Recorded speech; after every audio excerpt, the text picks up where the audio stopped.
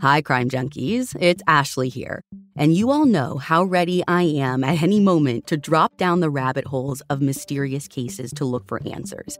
And there's actually one right now that I cannot stop spiraling about, with more rabbit holes than I can count.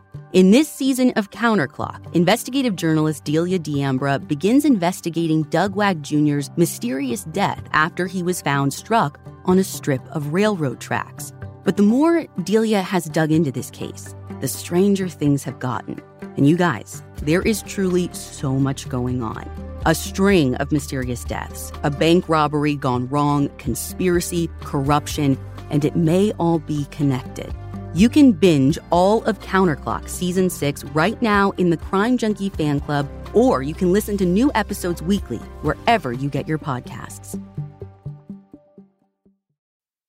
Quality sleep is essential. That's why the Sleep Number Smart Bed is designed for your ever-evolving sleep needs. Recently, I've been sleeping flat on my belly, and my chiropractor said that if I'm gonna do that, I should really have as firm a mattress as possible. So I didn't have to get a new mattress. I just cranked my Sleep Number up all the way to 100, and I've avoided any lower back pain that sometimes comes with belly sleeping. J.D. Power ranks Sleep Number #1 in customer satisfaction with mattresses purchased in-store. And now, save 50% on the Sleep Number Limited Edition Smart Bed for a limited time. For J.D. Power 2023 award information, visit jdpower.com/awards. Only at Sleep Number Store or sleepnumber.com. Summer, the best time of year, usually doesn't come with a great deal. Soaring temperatures come with soaring prices. But what if there's another way? With IKEA, your summer plans can last longer than 2 weeks of vacation and be more affordable. Here, everyone can have lounge chair access, no reservations needed. From affordable outdoor furniture to stylish accessories, we have all the essentials you need to soak up summer in style, no matter the size of your space. Start planning a better summer with IKEA. It's your outdoor dreams inside your budget. Legend has it, underneath the NJM insurance offices lies a mysterious room of long-forgotten, moldy mascot memorabilia. Often pitched by ad agencies, always rejected by NJM. Is it real? We may never know. But what is real is NJM's dedication to doing what's right for their customers. Astoundingly, they're proud to put policyholders first. No jingles or mascots, just great insurance. Learn more at njm.com. Hi, Crime Junkies. I'm your host, Ashley Flowers. And I'm Britt. And today I want to tell you all about a woman whose life in a small Rust Belt town was brutally stolen from her just as she was working to make positive changes and build a better future for her and her daughter.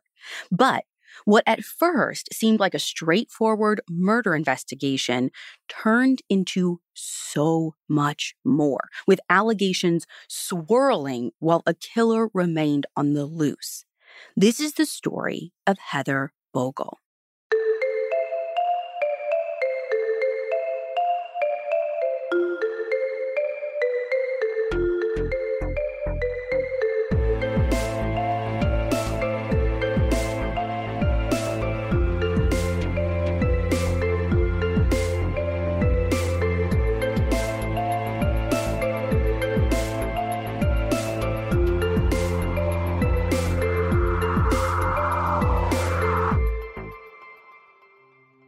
On April 9, 2015, in Clyde, Ohio, which is this itty-bitty town about an hour to an hour and a half west of Cleveland, this woman named Renee McLaughlin gets some odd news. Her granddaughter, Mackenzie, hasn't been picked up from school. Now, usually, Mackenzie's mom, Heather, who is Renee's daughter, is the one to pick her up. But today, for whatever reason, Heather never showed up. Right away, this strikes Renee as odd. She'd already texted Heather a couple of times really super early in the morning, like once at 2:24 a.m., asking if she was at home, and then again at 3:13 a.m. after she didn't get an answer. At the time, Renee didn't think it was too weird for Heather not to respond, but now, with no one going to pick up Mackenzie from school, it just doesn't sit right. So why was Renee texting Heather so early? Yeah, it's an odd time. It kind of stood out to me too, but according to Craig Shoup's article for the News Messenger, Heather actually works the night shift doing material handling at the Whirlpool plant there in Clyde. So she was pretty likely to be awake at that hour. It's not like she was just texting her in the middle of the night when most of us would be sleeping. Right, and even if Heather wasn't at work, she would probably still be sticking with that schedule just to keep her body in that mode. Right. So now Renee's trying to get a hold of Heather again, really hoping for an answer. She sends Heather a message at 2:33 p.m., basically asking, hey, who is supposed to get Mackenzie from school today? But again, Heather never answers. And all of this is super out of character for her because everyone who knows her knows that she is a super dedicated parent who just finished nursing school in addition to working at the factory and raising her daughter. So she's working really hard to make a better life for her and Mackenzie. She wouldn't just not show up. Even though Heather's plans had hit a little bit of a stumbling block, she had actually recently failed her nursing board exams, even though she graduated school. But she's still determined. Like, that's not setting her back. It's not like she's going to, run off. And this one thing wouldn't stop her from picking up her daughter and wouldn't stop her from this path that she's on, right? Yeah. So at some point on that same day, this is April 9th, Renee calls the Sandusky County Sheriff's Department to report Heather missing. The Sheriff's Department, thank goodness, doesn't waste any time starting their search for any sign of where Heather or her car might have wound up. Heather drives this dark green 2003 Oldsmobile Alero, and police don't find it in the parking lot at the Whirlpool plant where we expect it to be if she were still at work or if something had happened to her at work. And they don't find it at any of the local bars or even at her ex-boyfriend's house. Now, nothing in the earliest reports that I could find mentioned police checking over at Heather's house, but I have to assume her mom probably did and police did too. If they're checking her ex-boyfriend's house, they had to have checked her house first. Yeah, that's the first place you check. By the next day, law enforcement takes to local media in nearby Toledo to ask for the public's help. Nick Bade reported for Toledo News Now that Heather was last seen at 6:17 a.m. on the morning of April 9th when she was clocking out of work at the plant, and that she was wearing jeans, a neon yellow shirt, and black and pink sneakers. So law enforcement knows what she's wearing. They also know that her cell phone last pinged in the town of Green Springs, which is about a 10-minute drive from Clyde. But by 9:20 a.m., Heather's phone is dead that day. And then on the evening of Friday, April 10th, this is a little over 24 hours after Heather was first reported missing, police get a tip from an anonymous 911 caller about a car parked at the Somerton Apartments on Hickory Street, only about a 5-minute drive away from where Heather worked. The caller is convinced that the car belongs to Heather, and when the caller asks the dispatcher to run the car's plate number, it comes back with a match. So law enforcement go out to check this out, and sure enough, it is Heather's car. When police open the trunk, that's when they make a horrifying discovery, because there, curled up in the fetal position with her hands together, is Heather Bogle. According to 48 Hours, she looks like she's been posed this way. And she's wearing this big red t-shirt from Walt Disney World with a picture of Mickey Mouse on it. So not the stuff that she was last seen in at work. And the reports don't mention if she has any shorts or pants on underneath this shirt. Yeah, you said she was wearing a neon yellow shirt when she was last seen. Right. So obviously, we don't know what happened to her or where her clothes are, but she's in different clothes than when she's last seen alive.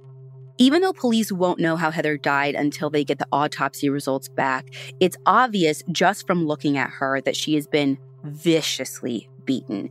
And they're no longer looking at a missing persons case. This is clearly a homicide. They're not able to get any forensic evidence from the trunk of Heather's car. There's no blood in there. There's no bullet casings. There's no DNA. The scene is pretty well tidied up. I actually have a picture of the trunk just to take a look, because I don't know that it's what I would expect. It's definitely tidy. There's no, blood stains. There's a handful of odds and ends things in the back, like jumper cables, an extra set of shoes, a Walmart bag, an ice scraper.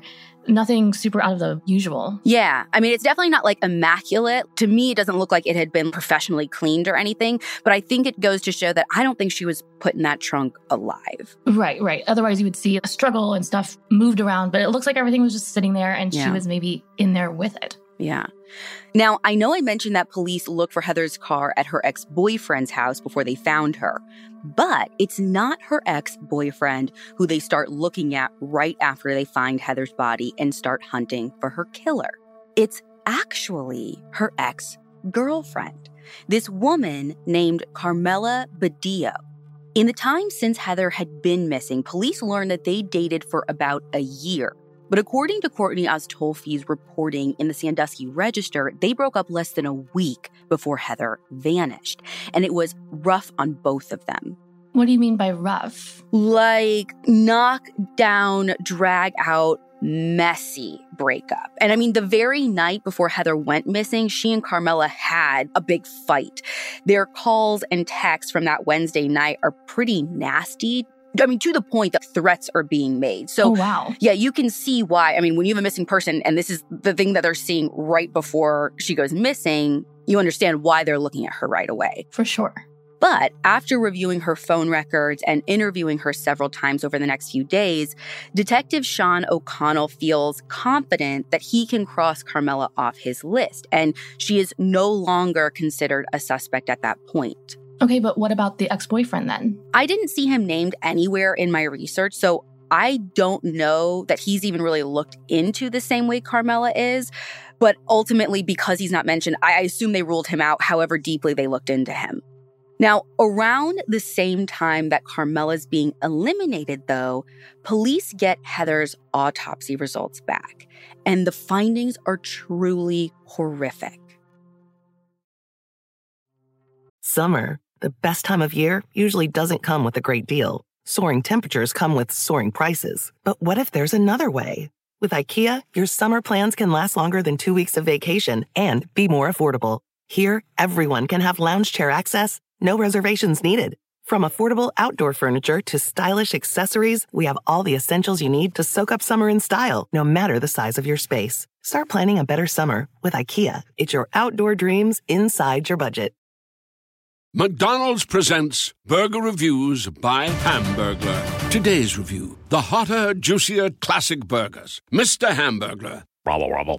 He said, of all the McDonald's burgers I've ever hamburgled, these are the hottest, juiciest, and tastiest. Robble.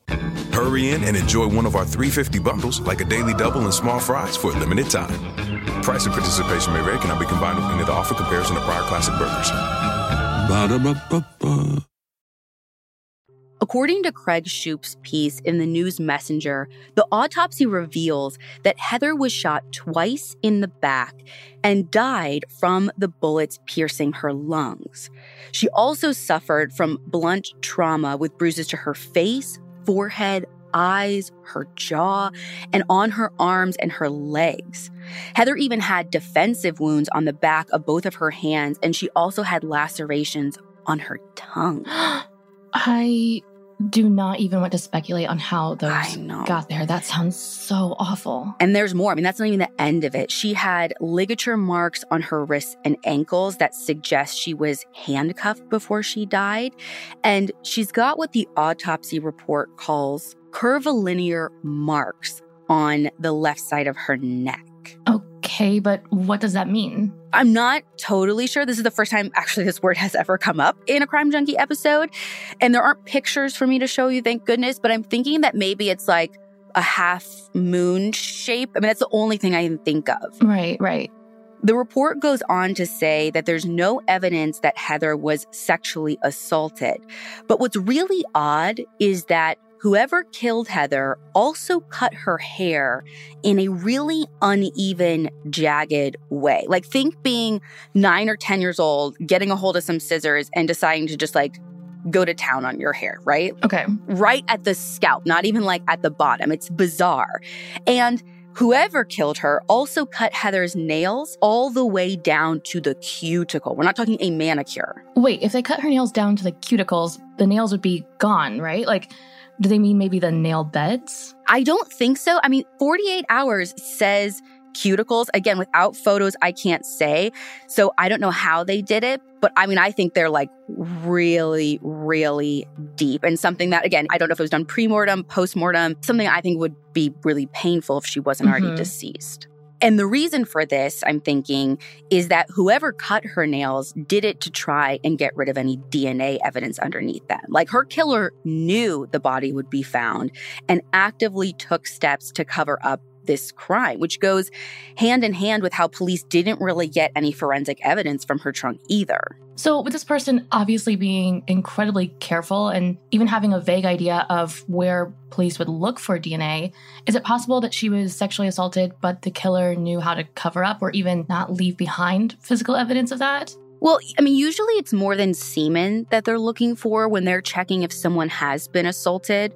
You can be assaulted without there being semen. So I'm wondering if maybe the person who did Heather's autopsy didn't find things. What they normally look for is like vaginal tearing or other physical signs that someone's assaulted. Yeah, like trauma. Yeah, so I would imagine that there was no additional trauma for them to completely rule it out. So based on Heather's car and body being found in the Somerton apartments, that's really where investigators turn their focus. Detective Sean, who I mentioned before, is in charge of Heather's case, and he takes to the media with police's theory that Heather may have come to this complex before she died, but he doesn't know why. According to Christina Smith's piece in the News Messenger, within 6 days of Heather's body being found, police put out a $5,000 reward for information and announced that they've got several people of interest. Between the reward money, the shocking nature of Heather's death, and Clyde's close-knit small-town gossip mill, the investigation is all over the local news throughout the area, and as a result, police are getting tips coming in. One tip leads them out to an abandoned building on County Road 175 and County Road 113 that falls within the range of Heather's last cell phone ping, which again was out near Green Springs. Police bring a cadaver dog in the hopes that maybe they'll be able to pick up the scent of blood or help them locate some kind of forensic clue. I mean, again, I think they're looking for the place that she died, right? We know it wasn't the trunk. Yeah.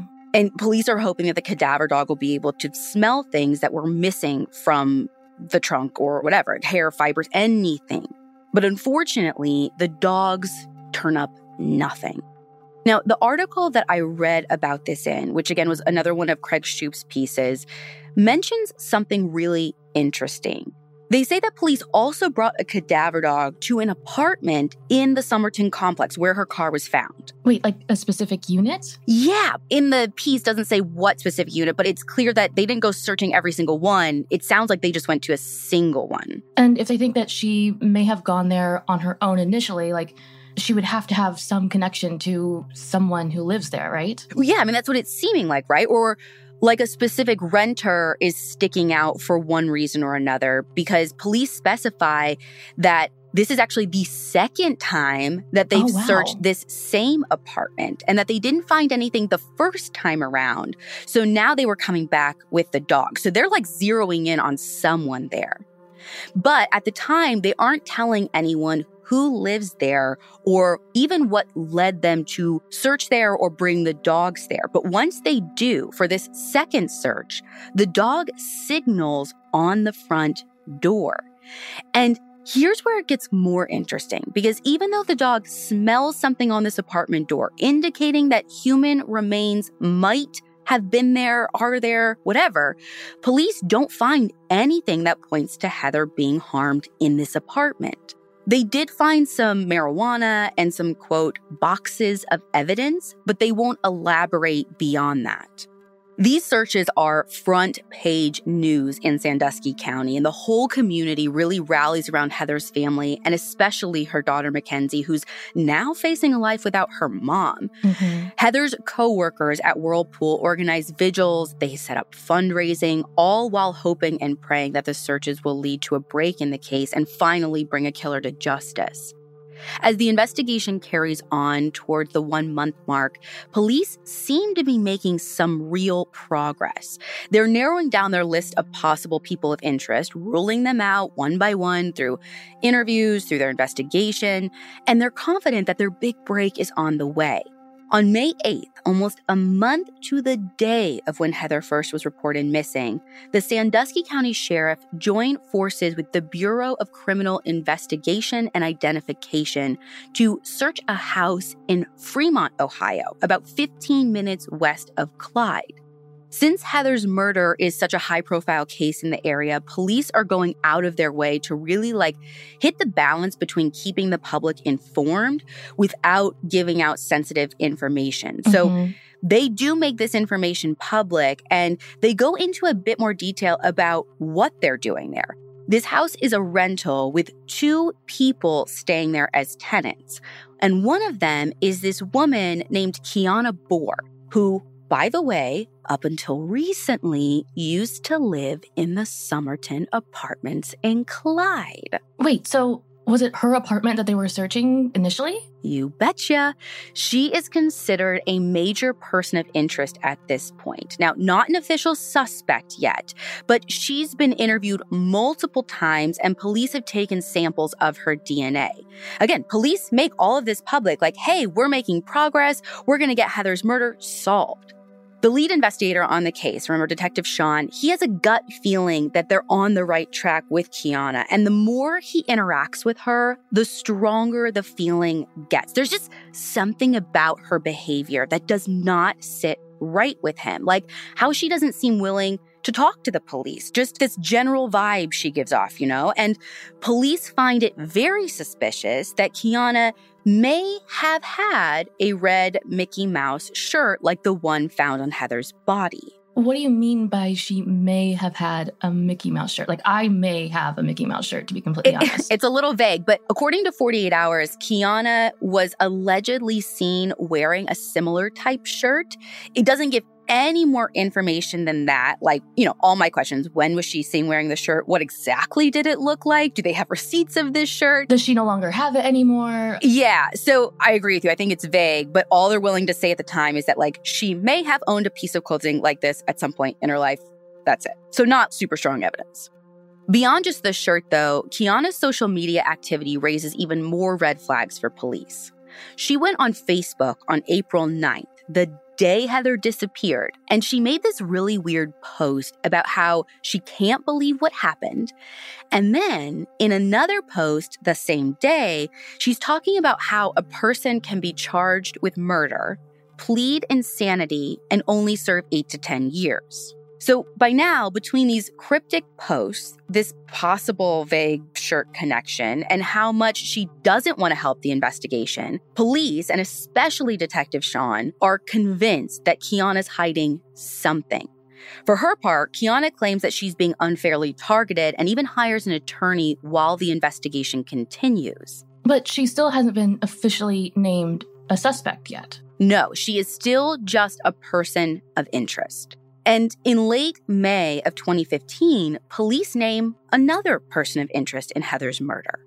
According to another one of Craig Shoup's pieces for the News Herald, this man's name is Omar Satchel. He's 34 years old. He's got a criminal record for home invasion and weapons charges. And now he's currently in jail in Sandusky County on theft charges for having a weapon while on probation and for having a warrant out for his arrest up in Michigan. And what's interesting is that a quick glance at his visitor logs show a name that investigators are very familiar with. And seeing it there with this new person of interest raises their suspicions even higher. Summer, the best time of year, usually doesn't come with a great deal. Soaring temperatures come with soaring prices. But what if there's another way? With IKEA, your summer plans can last longer than 2 weeks of vacation and be more affordable. Here, everyone can have lounge chair access, no reservations needed. From affordable outdoor furniture to stylish accessories, we have all the essentials you need to soak up summer in style, no matter the size of your space. Start planning a better summer with IKEA. It's your outdoor dreams inside your budget. Here you are, BPMs high, sweat dripping, body moving, tongue panting. You're working hard, real hard, and you're thirsty. You need vitamins, nutrients for peak performance and energy. And your plants do too. Aw, just look at the little guy. Water-soluble plant food from Miracle-Gro is full of essential nutrients. Just a little scoop into your watering can and boom, instant feeding and bigger, more beautiful plants. It's kind of like a sports drink for your plants. You may have to suffer from heat, but your plants do not. At some point after his most recent arrest, Qiana Bohr came to visit Omar in prison. Now, I got in this weird, chicken or egg situation, because what I couldn't figure out and what police don't specify is if they got to Omar through Qiana going to visit him, or if he was already someone that they were looking into, and then they saw a connection to this other person of interest, and they were like, oh, something has to be going on here. But either way, to them, that's proof that two of the people who are now high on law enforcement's list know each other and have some kind of connection. Okay, but with each other, what's their connection to Heather, or even just one of their connections to her? Because I'm kind of lost about how either of these people became people of interest at all. Yet initially, police don't give a reason to the public for the rest of the summer. So I think everyone was kind of confused about how these two were, or at least one of them were connected to Heather. But as time goes on and more information about Heather's death becomes public, the connection starts to become better known. You see, in June, police reveal that the results of Heather's toxicology tests came back positive for marijuana. And then in August, Detective Sean announces that the weapon Omar's in trouble for might have been the gun that killed Heather Bogle. It's this .380 Cobra small caliber type weapon that belonged to Omar's fiancée, Margaret. And since the gun was registered to Margaret, police now know it's make and model. Mm-hmm. There's just one problem. Police can't find the gun to prove it. And they also haven't found out where Heather was actually murdered at this point. As Craig Shoup reported, though, that doesn't stop Detective Sean and the Sandusky County Sheriff's Department from naming Omar and Qiana as their prime suspects in Heather's death on September 12th, a little over 5 months after she was killed. Since they're still building their case and Omar is already in jail, law enforcement holds off on arresting Qiana for some reason. But they think that they may know what Heather's connection to Omar was and what she was doing at the Somerton Apartments that night. So, like I just told you, the toxicology report came back showing Heather had used marijuana at some point. And Detective Sean has this theory that he thinks she might have been at the Somerton Apartments to buy some pot. And you had said earlier that the police did seize marijuana from Qiana's apartment during one of those really early searches. Yeah, so that's the only thing we know for sure that they got from her apartment, since police have never disclosed what other evidence they took. Detective Sean is pretty vocal with his suspicions that Omar in particular is involved in the drug trade. And he basically alleges that Omar could have been selling prescription pills, even crack, cocaine, and heroin in Sandusky County before he was arrested. So I think what they're alleging is that because Heather had pot in her system, and we know that Qiana knew Omar is alleged to have sold drugs, they're thinking Heather went to the Somerton Apartments to buy marijuana either from Qiana, who knew Omar, or directly from Omar, who we know could have been there because he knew Qiana. That's basically the whole thing that they're putting forward. And we know that marijuana was in the apartment, so right. Exactly. There's this big string board in my mind connecting all these things right now, but it seems a little bit The investigation continues all through the fall of 2015 into the winter with no additional arrests being made. Detective Sean puts out a call to the public asking for tips about Omar's alleged drug business, in particular asking for information about these multiple cell phones that he thinks Omar uses. If he can get those numbers, then maybe he can get the records, maybe he can trace the pings, and I think he's trying to obviously place it with Heather or point out some inconsistencies in his story, whatever. In December of that year, Omar breaks his silence to the news messenger from prison. And he, like Qiana, denies ever even meeting Heather or having anything to do with her death. And he says that he and Qiana are being targeted, even alleging that Detective Sean told him, quote, "I know it's not you, but I'll make it you," end quote. He says that he feels that part of the reason they're being targeted is due to them both being African American in an overwhelmingly white town like Clyde. He admits that, yes, he has made mistakes in his life, including substance use, but he's adamant that he is not a murderer. Omar goes on to lay out his alibi for the days surrounding Heather's murder. According to him, he was at the Days Inn on Ohio State Road 53 from April 8th to April 10th. And I looked up the hotel's location on Google Maps, and it looks like it's just north of Fremont, about 20 minutes away from Clyde, where Heather lived. Omar says that he spent April 10th at a trio of local bars in Fremont and then got back to the hotel at 11:30 p.m. that night. So can any of this be verified by police? So here's what I read in that same article. Detective Sean isn't disputing that Omar was where he says he was, but basically he says he's not ruling out the possibility that Omar moved around during that time frame.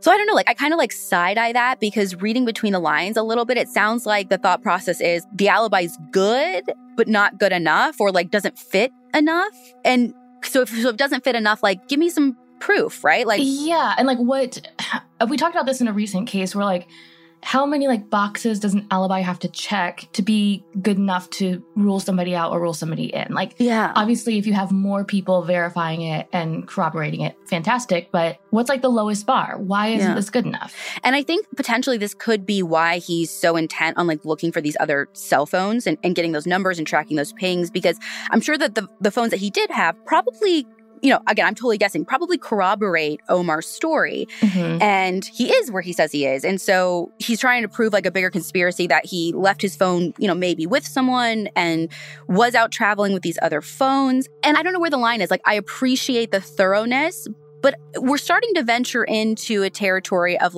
are you being thorough, or are you trying to prove something that, a theory that you have, even when the evidence you have isn't fitting it? Yeah, and I think of, how can I prove that I'm home all day with my son who's doing virtual learning? Mm-hmm. When it's just me and my son here? My phone hasn't moved, but there's no one else. Would that be good enough to clear me from a crime? I don't know. From now on, I think you need to be seen in those Zoom calls.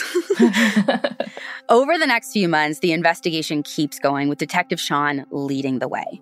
Craig Shoup, who's still keeping an eye on this case for the News Herald, reports in February of 2016 that Kiana gets arrested for theft and using an elderly woman's credit card to buy pizza and gas. Even though she's still never been charged with anything to do with Heather Bogle's murder, Detective Sean is thrilled to have her off the streets. He actually tells the media that he's convinced of Kiana's guilt in Heather's death because in his mind, this quote shows what she's capable of. I'm sorry. At least in my mind, there is a gigantic difference between credit card fraud for pizza and fuel and committing this brutal murder like Heather's. Unless Kiana's actually being charged with that murder, it just seems like a really irresponsible thing for any law enforcement to say. Yeah, it's hard to say exactly where Sean's getting his views from. Like I said, we don't have all of the evidence, but it is starting to feel kind of personal, right? And also, too, if I was him, I'd be afraid of getting sued over statements like that. I mean, that's pretty bold if you're not going to arrest someone. Yeah. I mean, we use the word alleged and allegedly all the time for a reason. And so do law enforcement, or they're supposed to at least. Yeah. But time goes on, Sean's mind doesn't change, and the first anniversary of Heather's death comes and goes. After 1 year and 2 suspects, police have no arrests, no charges filed, and none of the breakthroughs Heather's family and the public have hoped and prayed for. Omar is eventually sentenced to 3 years in prison on the weapons charges, but again, this has nothing to do with Heather's death, and the gun that they believe could be, maybe, might be linked to Heather's case is still missing. But then, on April 19th, 2016, a year and 9 days after Heather's body was found, Detective Sean announces a third suspect in the murder. A man named Kyrie Jeffrey, also known as Manny. Kyrie is 26 years old, and according to Detective Sean in another News Messenger piece, Kyrie knows Omar Satchel from their time as friends up in Detroit, Michigan, and came to Fremont after him. Sean also says that he has evidence to connect Kyrie with Heather's death, but he won't say exactly what the evidence is. For his part, Avery's like, listen, Omar and I have drinks together sometime, but we are not like BFFs or anything. Just like Kiana and Omar, he says, I've never met Heather Bogle in my entire life, and I do not have anything to do with her murder.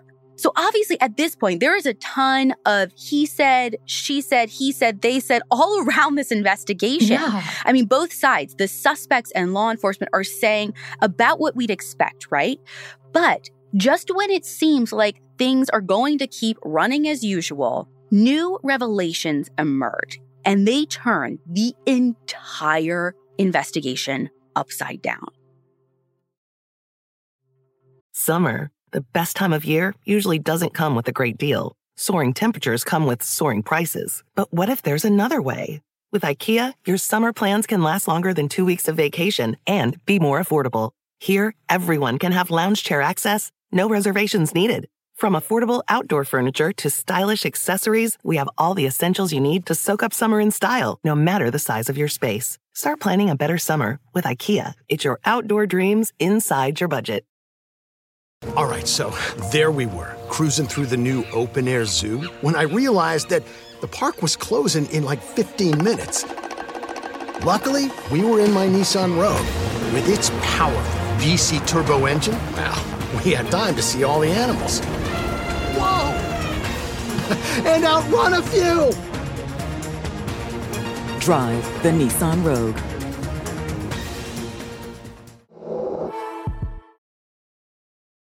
On Friday, June 24th, 2016, Detective Sean O'Connell is placed on administrative leave from the Sandusky County Sheriff's Office. What? Yeah, according to Matt Westerhold's reporting in the Sandusky Register, Sean's under investigation for alleged workplace misconduct, and he's not allowed at the sheriff's office without specific authorization from the sheriff or unless he's got business there as a private citizen. The same article shines a light on the pretty serious issues going on behind the scenes at the Sandusky Sheriff's Office, not just around Sean, but higher up the chain of command as well, all the way up to the sheriff himself. It turns out that the relationship between Sean and Sheriff Kyle Overmeyer has been disintegrating over the past year before Sean was put on leave. You see, Sean did an investigation into the sheriff, an investigation that led him to filing a report with the county prosecutor alleging that the sheriff didn't properly dispose of prescription medication turned over to the police. And now, less than a year after making these pretty serious allegations against his boss, Sean's on administrative leave facing these allegations of his own. So there's definitely some bad blood between Sean and the sheriff. Definitely. Over the next couple of months, the sheriff's office keeps taking these hits, which calls into question their entire credibility. And on August 19th, Craig Shoup reports for the News Messenger that an outside investigative body has found that Sean released confidential information related to the Heather Bogle case, violating department policy and maybe Ohio state law in the process. Less than a week later, on August 24th, Sheriff Kyle Overmeyer is charged with 43 separate criminal counts, including 38 felonies. Oh my God. Yeah, a good chunk of these charges are related to Kyle's substance use issues around prescription medication like hydrocodone, Oxycontin, Percocet, and the things that he did to obtain those drugs. That September, Sean ultimately resigns from the department, and 3 months later, in December, now former Sheriff Kyle is sentenced to 4 years in prison after losing re-election. Oh, the audacity to run for office again with like over 40 charges, just hanging over your head. I don't even know how that was allowed, because to me that's totally bananas. Maybe you shouldn't be in the middle of being charged with felonies if you're going to run for sheriff. Campaigning. What do I know? So like I said, Sean resigns, but he's put under investigation himself on charges that he misled public officials and tampered with, destroyed, and concealed evidence all in Heather's case. Oh, wow. Meanwhile, Heather's family has watched all of this. I mean, they're watching how this investigation into their loved one's murder has been weighed down in this department's mess for almost 2 years. And the only thing that they can do is pray that whoever this new incoming sheriff is, like whoever takes over the case from Sean, decides to do some actual police work. Yeah. One of the first things that the new Sandusky County Sheriff does after taking office in January of 2017 is announce that there are no suspects. Kiana, Omar, and Kayri are off the hook. The new lead investigator, Major Nick Kostopoulos, is basically starting over from square one. Over the next few months, he conducts over 50 interviews, and then on June 1st, 2017, over 2 years after Heather's death, he makes a stunning announcement. They have arrested a man whose name never once entered the investigation under Sean O'Connell. Who? According to the News Messenger, his name is Daniel Myers, and he was a co-worker of Heather's on that third shift at the Whirlpool plant. Apparently, you're never going to believe this, his DNA was found on Heather's cuticles. What? Yes, and police got to his camper and trailer with evidence from her cell phone. And get this, Sean O'Connell knew about this dude. No. Yeah, records show that he got an email tip that pointed to Daniel as a possible suspect literally 2 days after Heather's body was found. And he never followed up on it. Oh, awesome. I hate that. Yeah, this makes me so freaking mad. Seriously, oh my God. You see, what this new and factually based investigation under the new investigator found was that at 6:30 a.m., less than 15 minutes after she left work, Heather's phone put her inside his trailer just a few miles from the plant where they worked. They believe she went there upset and looking for comfort after failing her nursing exams, and that Daniel likely came on to her at some point. They believe that when she turned him down, he turned violent. To make it even worse, he did his best to blend in after the murder. Like, he donated $125 to the GoFundMe set up for Heather's daughter, Mackenzie, and even left a message on the page. Here, I'm going to have you read it for everyone. The message said, quote, "Heather, you are such an amazing person. Although we've only known one another for such a short time, I have came to appreciate our talks about our kids. I am distraught that there will be no more of your smile at work. You will always be in my thoughts. Your daughter will always be in my prayers. God bless you, little missy." End quote. I bet she'll always be in your thoughts. What? You psycho? Oh my God. Now, once news of Daniel's arrest breaks, the floodgates open. Female colleagues at Whirlpool come forward and say Daniel made them uncomfortable.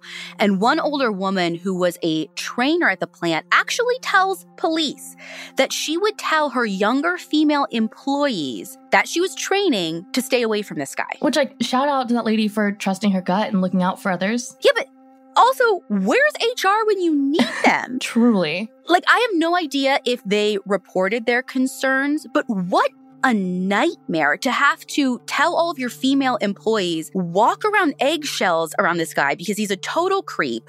You know, did they not report it because they didn't know if they believed, if they didn't want to get fired? Like, they're relying on these jobs. Well, and it's so unfair to put that responsibility on multiple different female employees versus, I don't know, just getting rid of the creep in the first place. Exactly. I mean, I think this goes back to like a more fundamental issue. I don't care if no one reported it. If everyone knew that this guy was a creep, what the heck? Yeah, like, I mean, yeah. My hair is on fire right now. We can keep going. Yeah. Well, it only gets worse from there. After he's arrested and charged with Heather's murder, 10 women come forward to police and accuse Daniel of rape and assault. Every little thing they learn about this man paints a darker and darker picture of a sadistic individual hiding in plain sight. And there are people who firmly believe that Heather isn't his first victim. In 2009, Daniel's former girlfriend, a woman named Lee Ann Sluter, died from a gunshot wound to her chest.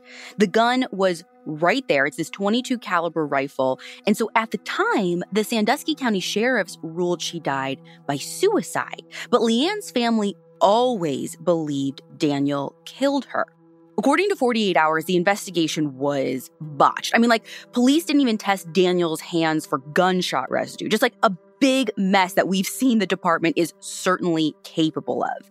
And now, with everything about Heather's murder and the Sandusky County Sheriff's Department's whole mess out in the open, a lot of people start to wonder if Leanne's death wasn't a suicide at all. I mean, based on everything you've told me about Daniel so far, what a creep he was, and how he went to such great lengths to clean up Heather after he killed her, I really wouldn't be surprised if he did have other victims. He fits that sort of profile. I agree, and he's fit it for decades because according to police reports obtained by Craig Shoup and reported in multiple newspapers around the USA Today network, he is a monster. I mean, the reports include interviews with women who'd had interactions with him before, and they tell a similar story of a violent, sexually deviant man with tendencies toward non-consensual bondage, humiliation, and ultimate control. Multiple partners describe being raped and battered over the course of their relationships with Daniel. I mean, really brutal, awful stuff.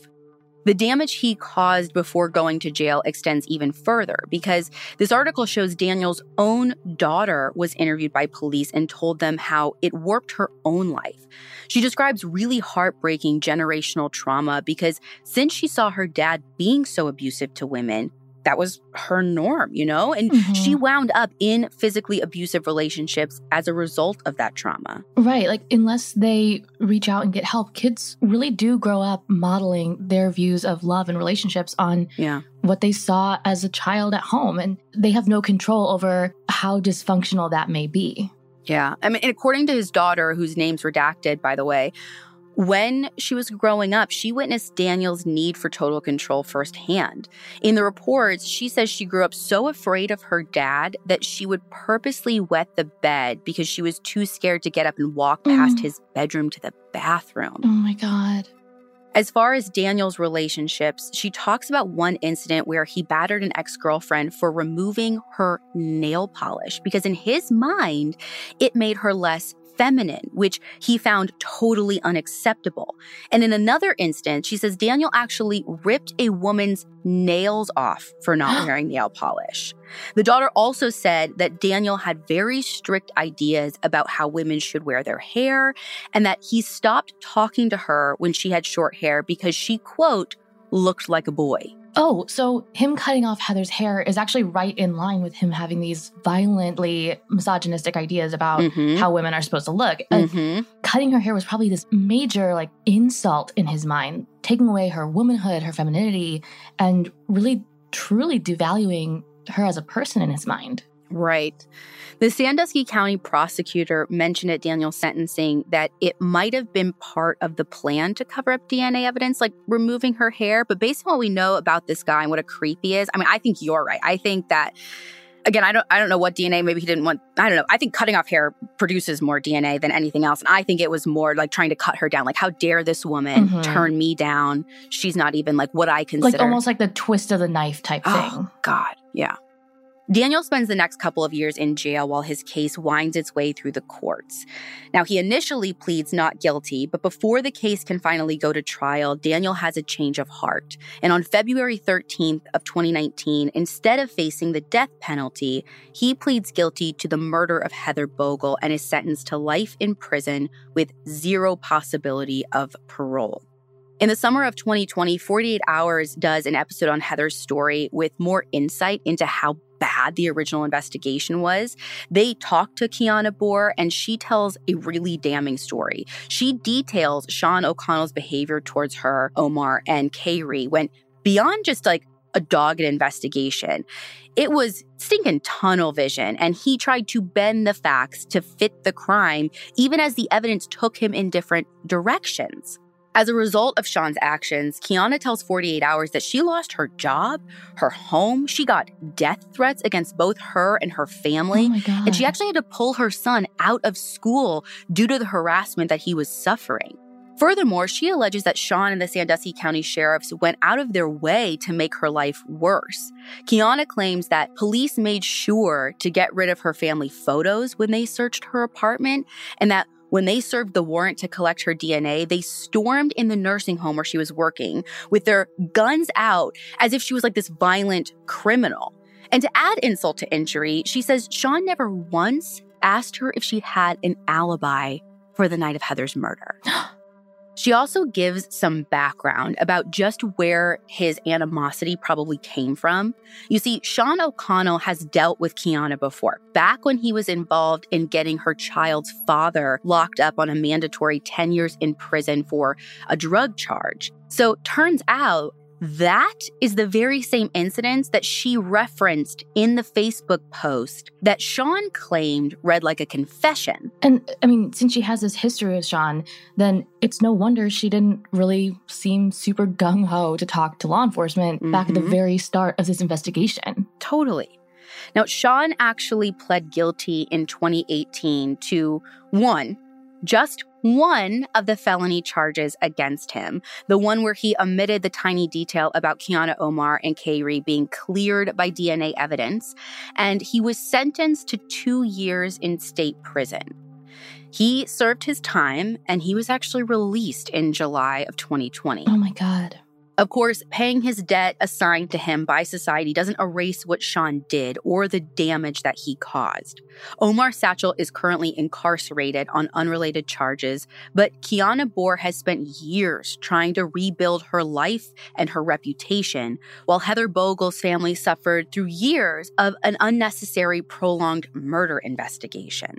Everything about these people and the way their stories intersected is a reminder to stay vigilant, not just against predators hiding in plain sight, but against corruption where it might not be expected, or where it is expected but shouldn't be.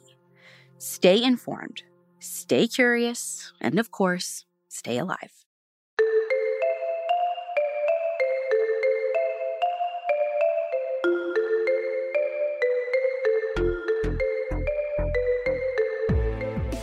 If you guys want to check out the source material for this episode, you can find all of that on our website, crimejunkiepodcast.com. And be sure to follow us on Instagram at Crime Junkie Podcast. We actually have next week scheduled off, so we won't be back with our regular episode, but like wink, wink, tune in anyways. And if you're in the mood for a story, stick around for Puppet of the Month.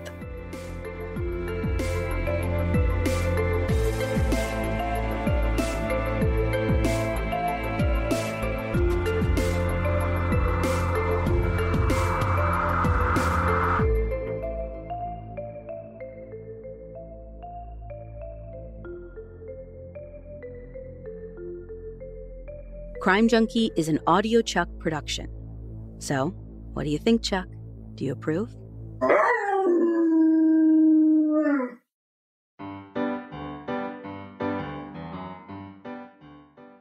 Okay, so Ashley, I have double good news. I love good news for Puppet of the Month. Yeah. So after some very, very sad Puppet of the Month segments, one, like last month I talked about Lucy, who had moved out. And Lucy's mom, Olivia, is part of our team here at Audio Chuck and was super gracious in letting us tell all of you guys about her journey with Lucy. And this past weekend, she adopted the sweetest little lab mix puppy named Finn. And I mean, I'm speaking for myself, Ashley, but I think we're all kind of obsessed with him. Yeah, like he's just amazing. And yeah, just thrilled for Olivia. But that's his story. It's brand new, like literally a couple days old when I'm telling you this. But that's not what I'm going to tell you about today. I am going to tell you about Angel, the Alaskan Malamute. So this story comes to us from our listener, Paige, who wrote in about how she met her very best friend, Angel. Paige is a grad student at the University of Washington and really far away from her family and kind of usual support system back on the East Coast. So even though she's always wanted, a dog of her own, she knew like a grad student across the country wasn't really like in a place to get a brand new little puppy like Olivia just did. But also she's one of us and has a huge soft spot for senior pups And like you, Ashley, a good howly kind of wolfy breed. Mm-hmm. And again, she knew she wasn't ready for a dog quite yet, but she decided, I'll just go to the Washington Alaskan, I know you're laughing already, the Washington Alaskan Malamute Adoption League. And I'll just walk the dogs and play with the dogs and get my fix that way. But which is like, honestly, can be a great thing for people. The dogs need a chance to play. I thought she was just going to say, I'm going to go look. And that's where it always goes downhill. But if she was like going to volunteer, I get it. But this is almost worse because you're like, heavily interacting with the dogs and then going home. Falling in love. Daily. And then going home to no dogs. Yeah.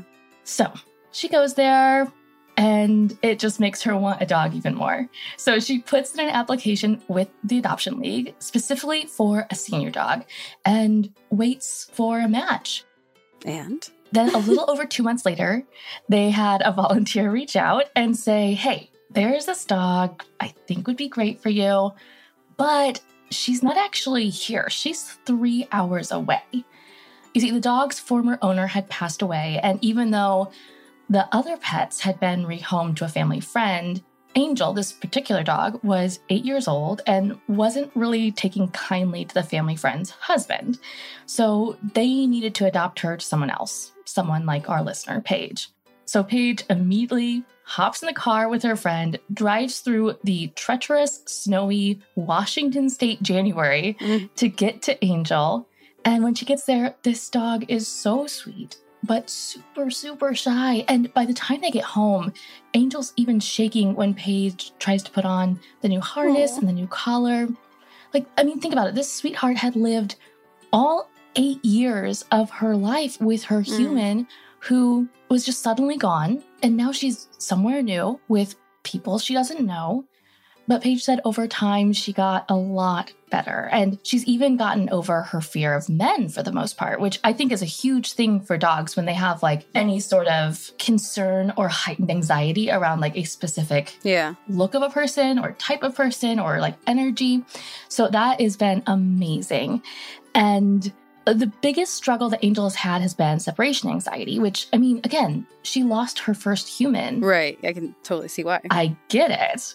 And in their first year together, Angel would actually howl and howl and howl when Paige was at work, which the other people in the apartment building weren't. I'm sure they loved, huge fans of. So Paige actually started taking Angel to work with her. And one that helped socialize Angel even more, but also Angel basically became the emotional support dog for Paige's entire team, which adorable. I just love. Like, same. Dogs make work better, you guys. I'm sorry. It's just the truth. There's no getting around it.